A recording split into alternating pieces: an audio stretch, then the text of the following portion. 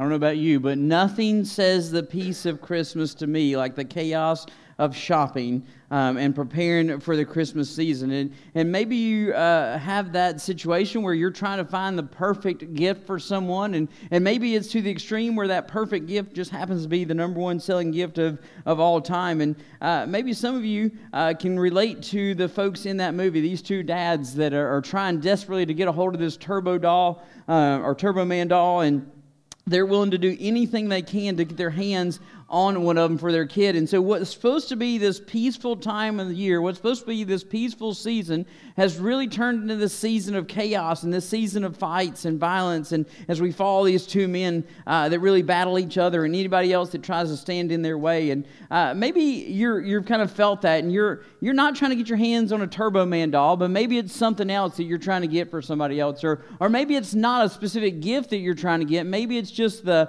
schedule that happens this time of year, and all the preparation and all the parties and all the scheduling that's kind of turned what should be this peaceful time of year into chaos and frustration and time of stress and aggravation. And for some of you sitting here this morning, you can probably relate to what those two guys were going through because what they show on the outside is what you feel on the inside. You probably wouldn't hit somebody with a bag, maybe you would. You probably wouldn't run over somebody with a little remote control car, but maybe you would. But on the inside, that's kind of what you feel. And it's anything at this moment except peace and tranquility. And for some of you sitting here this morning, I'm going to be honest with you, just because I know a little of your situations, for some of you sitting here this morning, your situation has nothing to do with the stress of Christmas.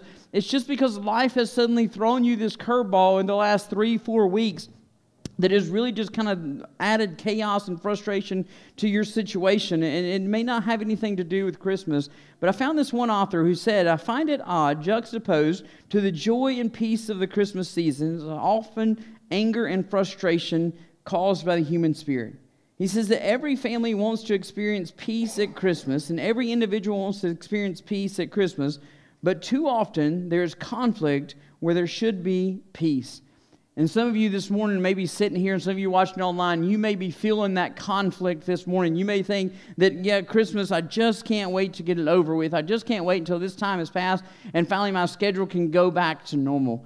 And if that's you this morning, maybe that's not you, but I think it's time that we kind of step back for just a moment. I think it's time that we kind of just pause and reflect on what this moment, what this season, and what this time of the year really represents. And to help us do that, we've gone through Advent. Last week, you guys kind of started with me not being here, and the guy Chad filling in for me did a great job. Starting you off on Advent, starting you off on this season of knowing there is hope, knowing there is peace, and the promises that God has made. And so last week you focused on hope and this promise of hope that God gave through this guy named Simeon and really through the whole world. And today we're going to look at another promise. It is that promise of peace, that regardless of what we're going through, regardless of where we're at in life, there is this promise of peace. And so we're going to look at two different scriptures. One of them is very familiar. It's in Luke chapter 2. And so if you've got your Bibles, you can go ahead and turn to Luke chapter 2. And it is part of the Christmas story. You're going to be very familiar with that. And so you may want to just slide your bulletin in there, put your pinky finger in there, hold your place there. Because before we look at Luke chapter 2 and the fulfillment, we're going to look at the promise. All right? And the promise of the peace comes in Isaiah. Again, another familiar passage, Isaiah chapter 9, verse 6 and 7. And this is a familiar part. If you've been around church, you've probably heard some of these stories and these passages, and maybe they're new to you, but there is this beautiful promise of peace that we have, and then the fulfillment of that. So we're going to start by reading Isaiah chapter 9, verse 6 and 7, and then we're going to flip over to Luke chapter 2. And you can follow along with me in your copy of the Bible or on the words that will be on the screen beside me. But Isaiah chapter 9, verse 6 says, "For a child will be born for us, a son will be given to us, and the government will be on his shoulders, and he will be named Wonderful Counselor, Mighty God, Eternal Father, Prince of Peace. The dominion will be vast, and its prosperity will never end. He will reign on the throne of David and over his kingdom to establish and sustain it with justice and righteousness from now and forever. The zeal of the Lord of hosts will accomplish this." All right, so there's the promise. Then we want to flip over to Luke chapter 2, starting in verse 8. The familiar Christmas story is the fulfillment of that promise. So Luke chapter 2, verse 8 says, "In the same region, shepherds were staying out in the fields and keeping watch at night over their flock. Then an angel of the Lord stood before them, and the glory of the Lord shone around them, and they were terrified. But the angel said to them, "Do not be afraid, for look, I proclaim to you good news of great joy that will be for all people. Today a Savior, who is Messiah the Lord, was born for you in the city of David. This will be a sign for you. You will find the babe wrapped snugly in cloth and lying in a feeding trough." Suddenly there was a multitude of heavenly hosts with the angel, praising God and saying, "Glory to God in the highest heaven, and peace on earth to people he favors." Finally, verse 15, when the angel had left them and returned to heaven, the shepherds said to one another, "Let's go straight to Bethlehem and see what has happened, which the Lord has made known to us." Let's pray together. Father, we thank you so much for the power in your name. God, we thank you so much that we can speak the name of Jesus over all of our fears and all of our anxieties, over all the chaos and frustration that is our life and our situation that we are currently in, Father. God, we simply speak your name, knowing that your name is power, that your name is peace beyond all understanding, Father. And so, God, it is on the name above all names that we call to this morning, Father. God, I pray in the midst of the stillness of this moment, God, let there be peace. Let it be everyone who's sitting in this room, everyone who's watching online, everyone that will hear the words of your truth this morning, Father. God, I pray that you speak peace as we speak your name to our hearts this morning, Father. God, I pray that we listen. I pray that we respond and enjoy the peace that only you can provide, Father. In Christ's name we pray. Amen. I don't know if you watch the news or pay attention to the news, but for almost a year now, we have watched as war has raged in Europe between Russia and Ukraine. And at different times, it seems like one side has an advantage over the other, that one side is gaining ground, and another side then will kind of push back, and they'll kind of gain a little more ground. And so most of the world has been acknowledging this terrible tragedy that's been unfolding. And as this has happened over the last several months and almost a year now, there have been several attempts to try to start peace talks. That they kind of want to bring these two nations, the leaders of these two nations, to a table, and they just kind of want to sit down and see, hey, can we work this thing out? Can we talk this through and figure this out without having to do this conflict, without having to lose lives and destroy buildings? Can we work this thing out? Can we peacefully negotiate this thing? And what I've found kind of following through and trying to follow these attempts at peace negotiations is that they're having such a hard time to get them to sit down because they can't really even agree on what peace would look like. They can't really even agree to start this conversation because they don't know how to define peace. What would peace look like in their current situation? And then even if all of a sudden both sides said, hey, we're just done with this, we'll just kind of push the reset button and we'll go back to how things were in January or February of this year, and we'll go back to our home, you go back to your home. Even if everything just went straight back to normal as it was a little over 12 months ago, there still wouldn't be peace in that area. You see, both sides still would live in this tension that just across this border, this imaginary line that runs between our country and your country, there is people on the other side that do not like us. There are people on the other side that have built this massive army, and they've already come, they've already kind of destroyed us, they've already caused damage, they've already caused this terrible situation. And so they would, even if everything went back to how it was just 12 months ago, a year ago, there would be this uneasiness in the situation. There would be this tension, this apprehension that loomed in the air, and there would be this uncertainty that would hang over both sides, just kind of wondering when the fight would start again, when it would all would resume, and just when the next bad thing would happen. And I share that with you because we see that in our lives. We see that as a situation that our world's dealing with. But I want to share that with you because it's a picture of kind of the place that Israel is at in the time of the prophet Isaiah. You see, Israel is in this kind of tense and uneasy situation that's growing between them and the nations that are around them. Isaiah is writing during the time the Assyrian Empire is growing. And the Assyrian Empire is expanding, it's getting bigger, and it's stronger, and it is really devastating anybody that tries to stand up to it. And they are really just rolling from one country to the next country, just wiping out countries. And they are not just wiping them out, they are obliterating the armies. They are being just overrunning everybody that stands up to them. And with each victory, they get stronger and they become more emboldened to expand and take over more territories. And so if you kind of want to put this in perspective, you kind of think of Israel being Ukraine, this small little nation, and there's this massive enemy that's just coming, and kind of the Russia in that picture, this looming, and the attack is just inevitable. We just don't know when it's coming. But see, I'll tell you, the difference between Israel and Ukraine is that Israel didn't have all these Western allies to keep feeding them weapons. They were loners. They had nobody. And so they were kind of setting in their territories, just kind of looking over this border and be like, we know they're coming. The question is when. And the question is how long it's going to take. And the question is, are we going to be able to do anything? They're so big, they're so powerful, they're so strong in the midst of battle, and they're so devastating in what they're able to do. Is there anything we can do? And you see, this is the world that Isaiah steps into, and this is the world that Isaiah is really writing about. And in the midst of this, Isaiah doesn't sugarcoat it. He doesn't tell them, hey, everything's going to be all right. It's going to be fine. They're just going to turn around and go the other way. He doesn't tell me. He says, listen, this is bad. You need to know it's bad, and they're coming.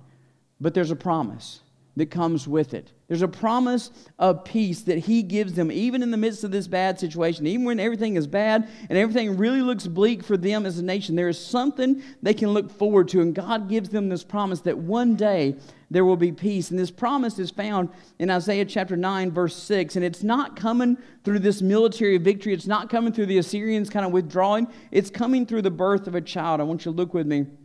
In Isaiah chapter 9, verse 6, he writes this. He says, for a child will be born for us.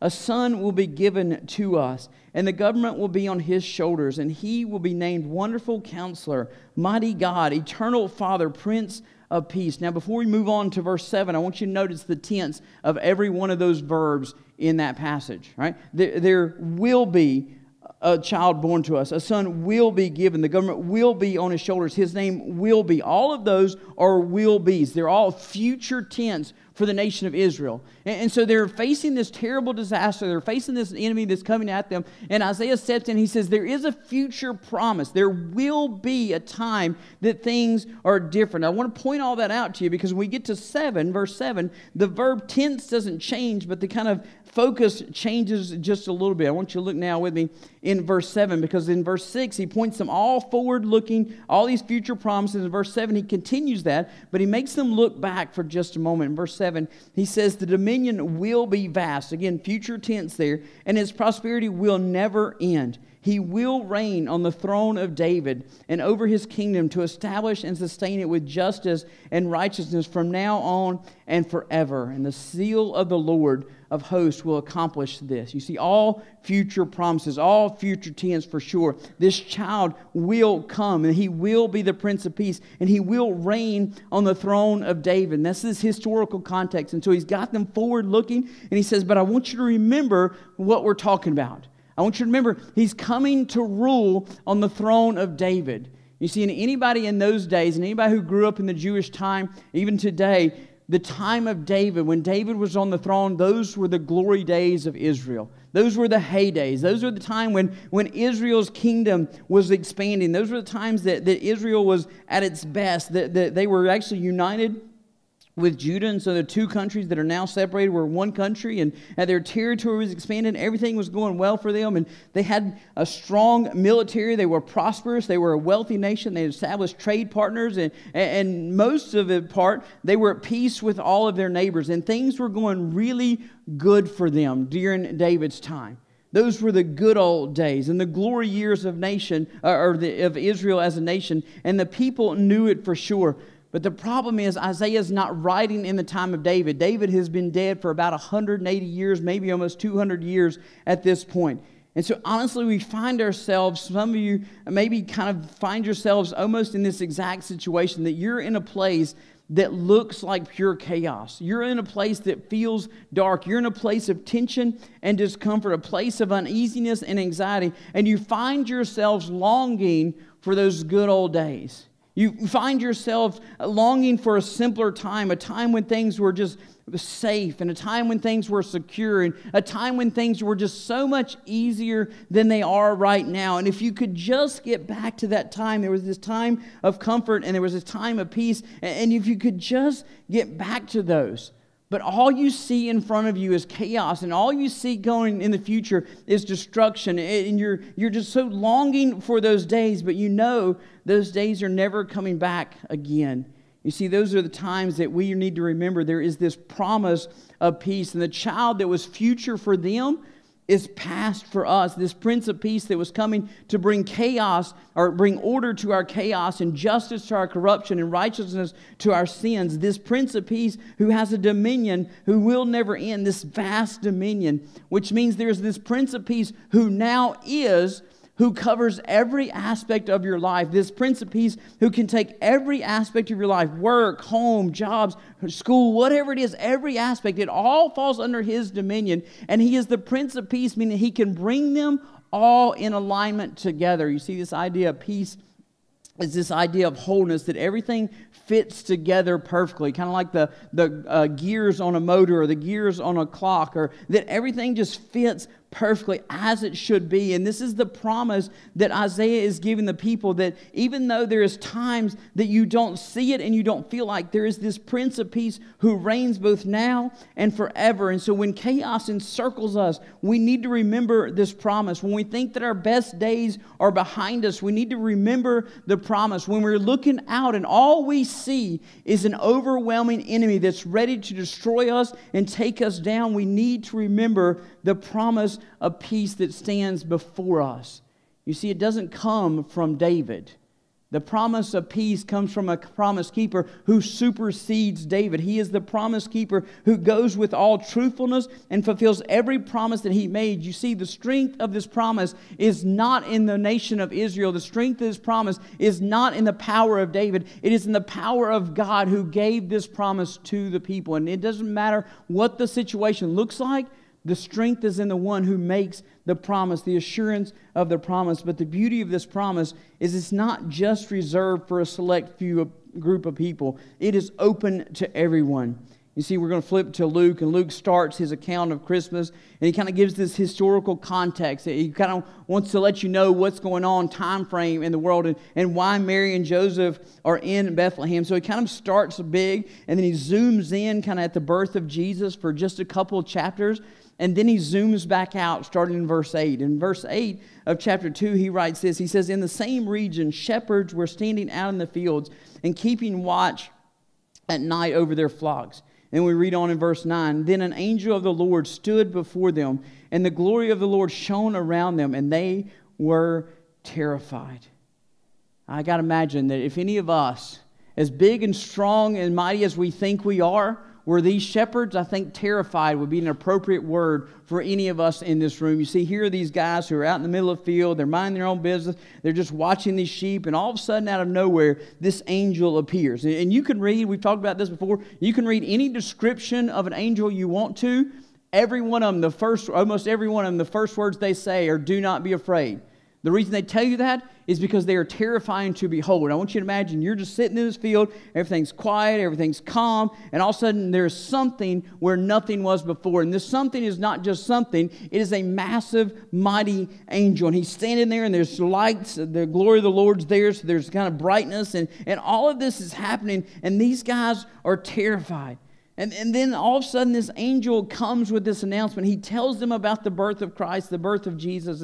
And for so many of us that are familiar with this story of Christmas, we forget the significance of this moment, because there's this idea that we have, this distorted view of shepherds that we have that happened in those days. You see, we have this distorted view of shepherds because for some reason artsy people and artistic people, artists, that's the word I was looking for, artists, they kind of distorted our view of what shepherds look like.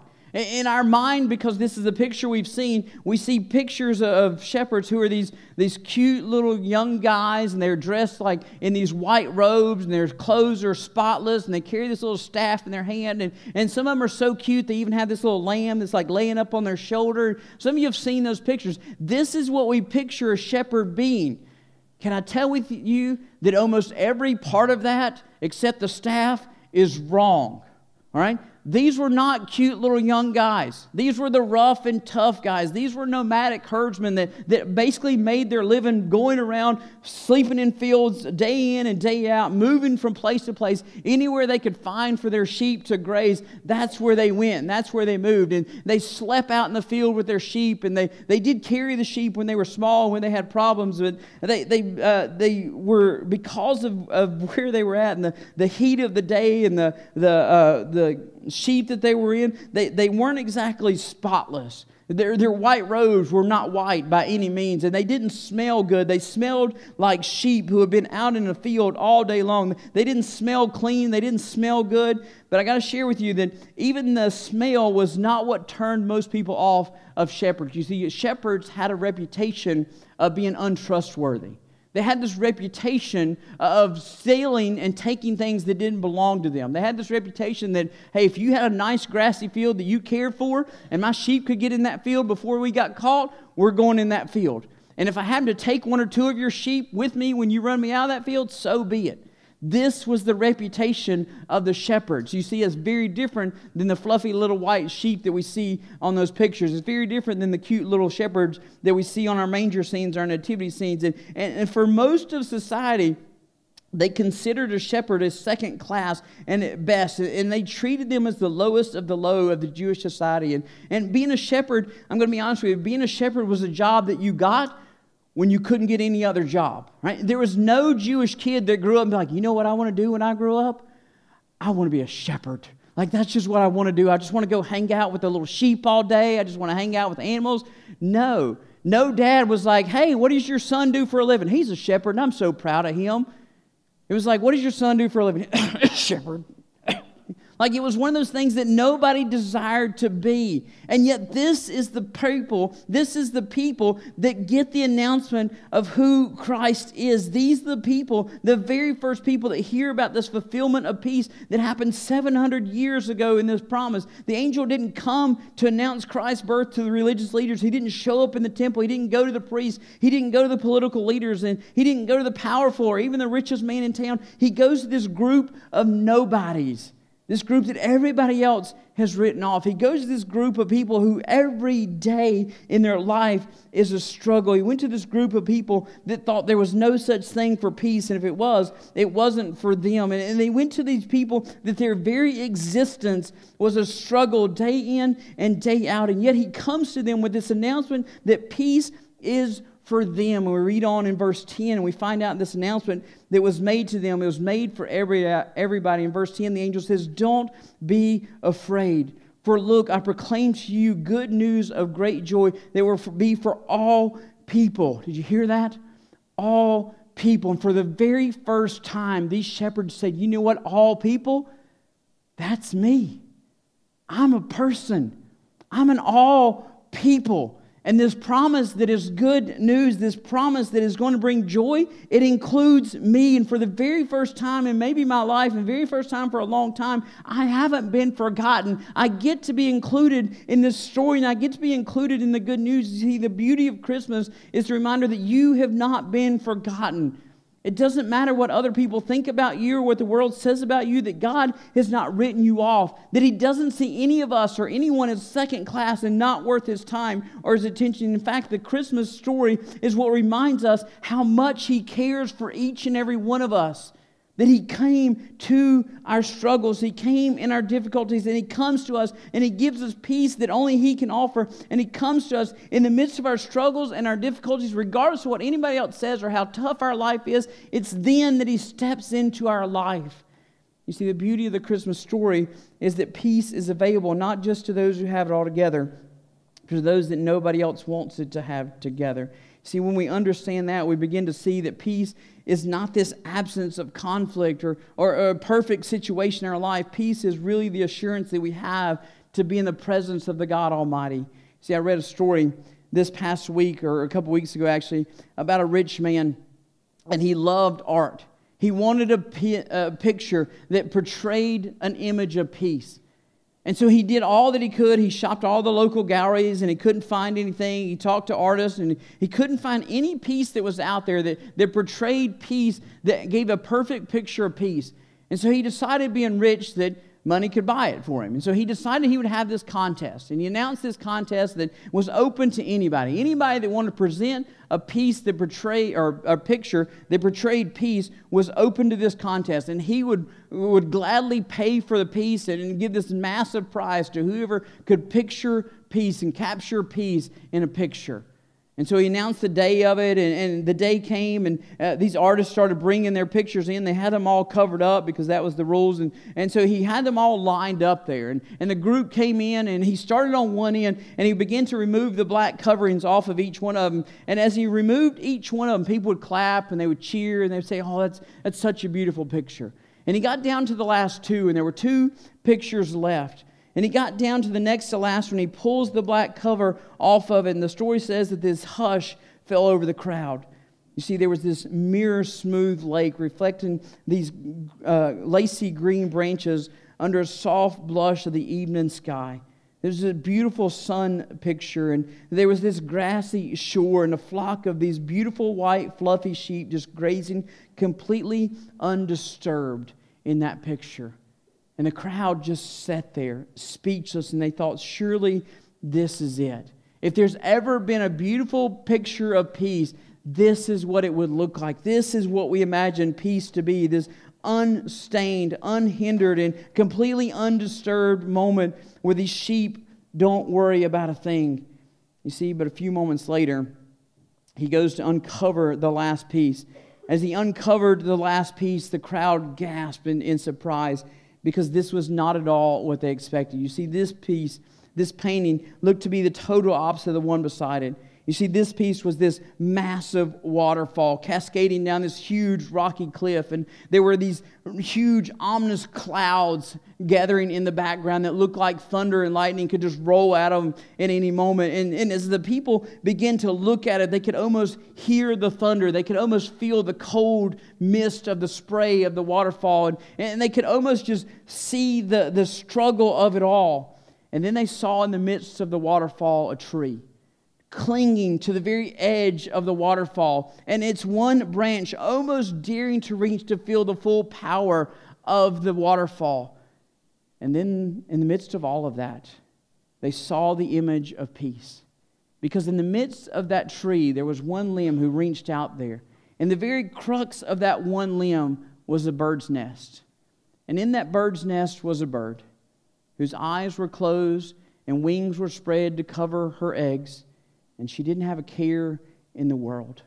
In the midst of all the chaos that was around her, in the midst of this huge waterfall, in the midst of this impending doom that would happen if her or one of her eggs rolled out of that nest, in the midst of these huge storm clouds that were gathering, she rested on her eggs with her wings covering her little ones, and she was the perfect picture of peace, not because there was a beautiful situation, because in the midst of chaos, she recognized there was one place that held her secure. There was one place that she didn't have to worry about the waterfall or the storm. There was one place that in that moment, in that present moment, she could rest comfortable. You see, when we recognize that even in the midst of chaos, we can have peace because it's not about our circumstances, it's about the one who holds us faithfully and walks with us faithfully, even in the midst of it all. You see, when we see these difficult times, peace is knowing the child that the angel talks about in verse 11. In verse 11, this good news that is great joy. And the angel goes on to say, today a Savior who is Messiah the Lord was born to you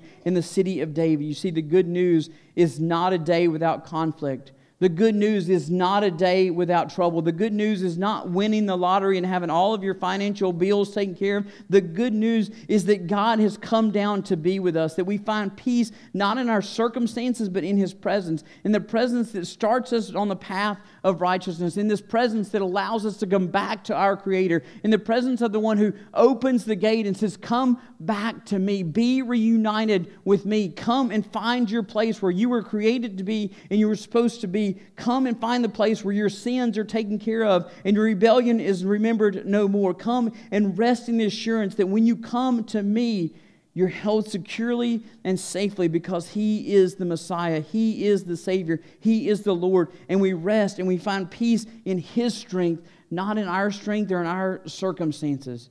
You see, maybe there are some of you sitting here this morning and you're saying, yeah, Michael, I know that story. I've heard that story since I was a kid. And you can talk about the peace that it brings all you want to, but there's no peace in my life right now. And I don't feel this peace that you're talking about.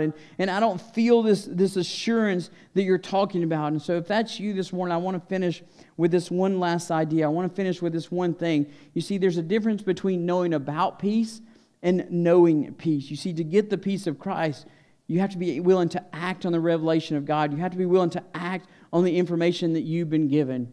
See, Luke's story of Christmas, it goes on to say that there was one angel, and he was talking to the shepherds and the birth of Christ, and then all of a sudden there was this whole multitude of angels, and they break out in praise. In verse 14, the angels, all of them, multitude, we don't know how many, are saying, "Glory to God in the highest, and peace on earth to the people He favors." The word favor there can be translated as delights in or takes pleasure in. It can also be translated as desire or longing for something that is absent. You see, these shepherds have a desire for peace. They're longing for it because they know that something is missing in their life. They know there's a relationship and a connection that has not been there. And so they're longing for this desire and this relationship because God has planted it in their heart. You see, and they just don't want to know about Jesus. They want to know Jesus. And I want you to look with me in verse 15, because in verse 15 they take action on desire to know Him. And verse 15 says, "When the angel had left them and returned to heaven, the shepherds said to one another, 'Let's go straight to Bethlehem and see what has happened, which the Lord has made known to us.'" You see, these group of shepherds had this amazing encounter with an angel. And not just one angel, then they had this amazing encounter with all of these angels, and then they're gone. Just as soon as they came, they're gone. And it's just this group of men, single men, standing there with their sheep. And they're like, "Well, that was fun. That was a cool story. Let's go back to the sheep." Right? And that's not the way the story goes. What happens in the story is they get this promise of peace. They get this idea that there is a Savior who's born. And so they don't just say around, they don't just say, "Hey, that was a good story. Thanks, angels, for sharing story time with us today." They don't just sit there and say, "Hey, let's go back to our life," and act like we never got information. They don't just turn around and go back like nothing ever happened. Instead, what do? They go straight to the place of peace. If this is where peace is found, then this is where I want to be. If this is what it takes to find peace, this is what I want. And they act on the information that they were given. And so some of you are sitting here this morning and you're going to miss the peace of God because you're not going to act on the information that you've been given. You see, God has revealed to you the place of peace, and He's revealed to you the Prince of Peace. And the only question that you have to answer this morning is, will you come to Him? You see, the invitation is for everybody sitting in this room. The invitation for everybody watching online. There's none of you the invitation is not open for. The question is, will you respond to it? Will you go to the place of peace? Will you come and act like the shepherds? Will you act on the information that God has given you? Will you have this peace that's available to you? Or will you be content with just knowing that it's there? That's a good story, Michael. Thanks a lot. I've heard the Christmas story. I've heard it every year. I've heard it every single time. You see, it's not about hearing it. It's about responding to it. And the shepherds, they don't just hear the story.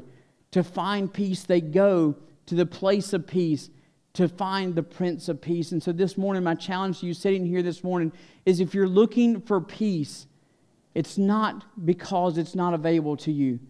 Maybe it's because you haven't taken the steps to go find where it is. And we don't have to search for it. We don't have to have a map for it, because we've already been revealed to us. This is the place of peace. This is where peace is found. Now it's up to you to respond to it. Let's pray together.